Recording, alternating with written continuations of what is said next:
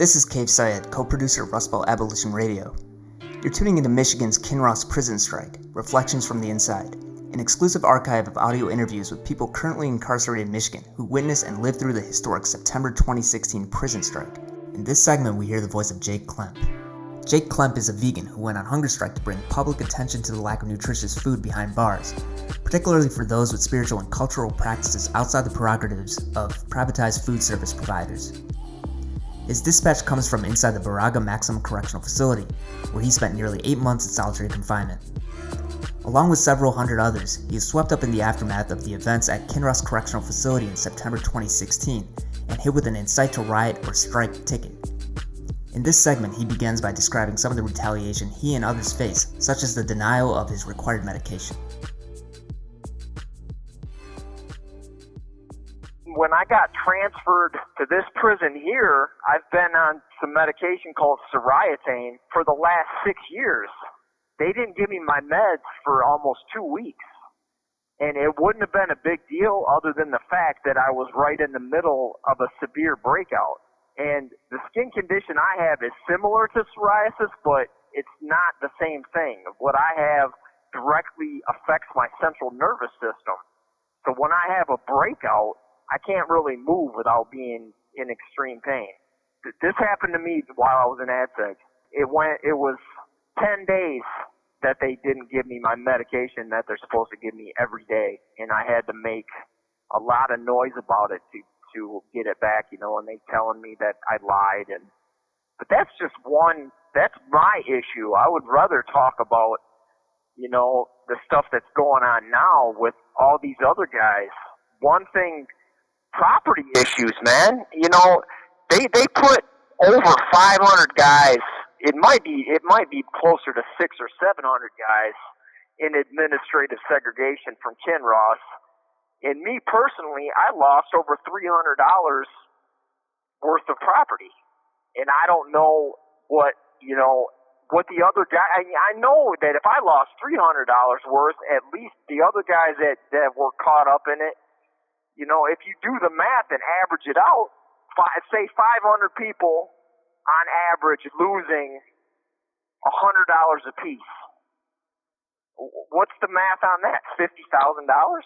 And I filed a grievance on that, I filed a property loss claim over 6 months ago, and they still haven't gotten back to me. I had my sister call the Lansing office trying to get some information, and the guy she talked to was telling her she was a liar and, just being extremely disrespectful to the point where she got so frustrated that she had to hang up.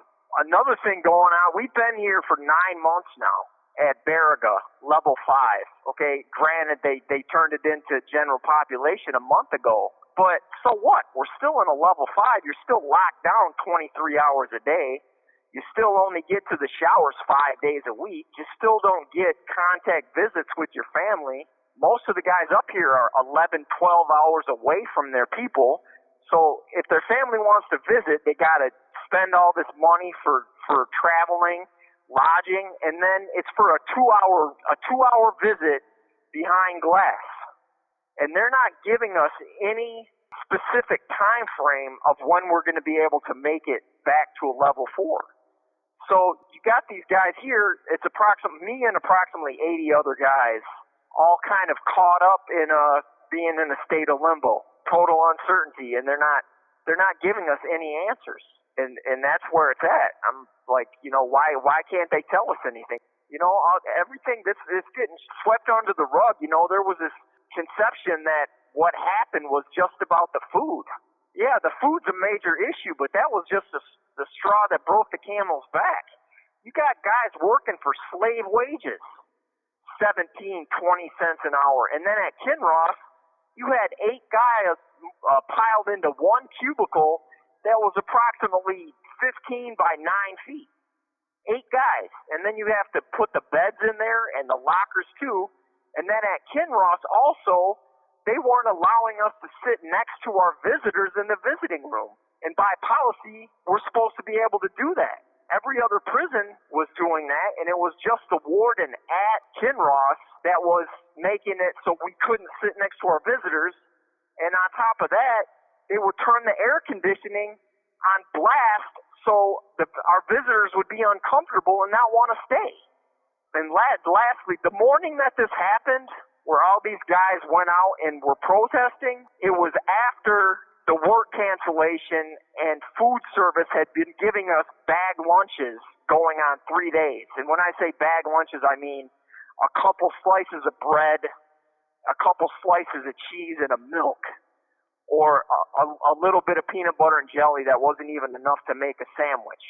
That morning they did the same thing at breakfast, and then to add insult to injury, they didn't open yard when they were supposed to, and that was when guys slowly started to trickle out and march in formation, and they make it sound like it wasn't what it really was. The officers left their post.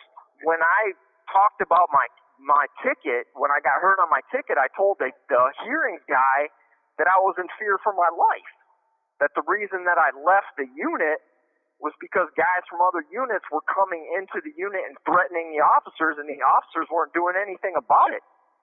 And the hearings guy said, well, there's nothing on video to substantiate your claim.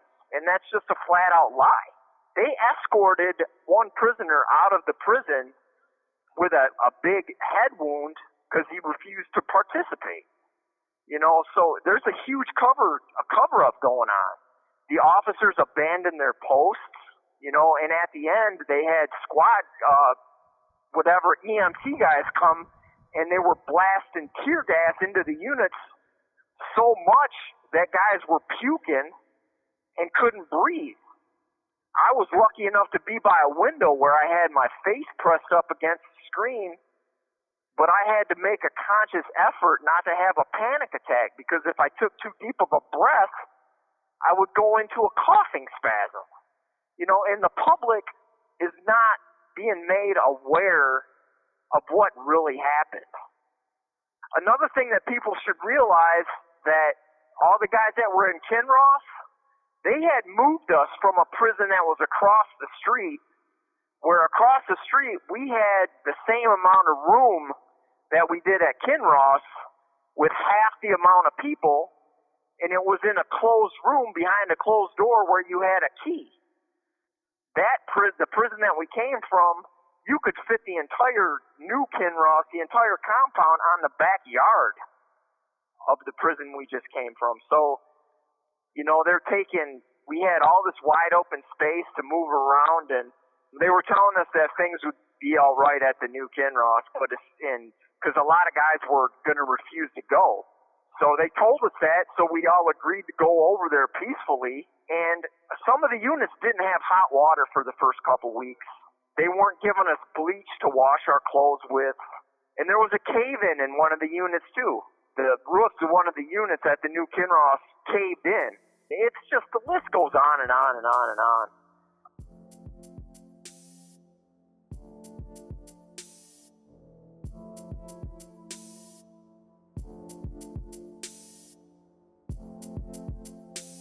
Thanks for listening. You can hear more voices from this report by visiting michiganabolition.org. This collection of interviews was produced by Rust Belt Abolition Radio with the help of MAPS, Michigan Abolition and Prisoner Solidarity. Original music by Bad Infinity.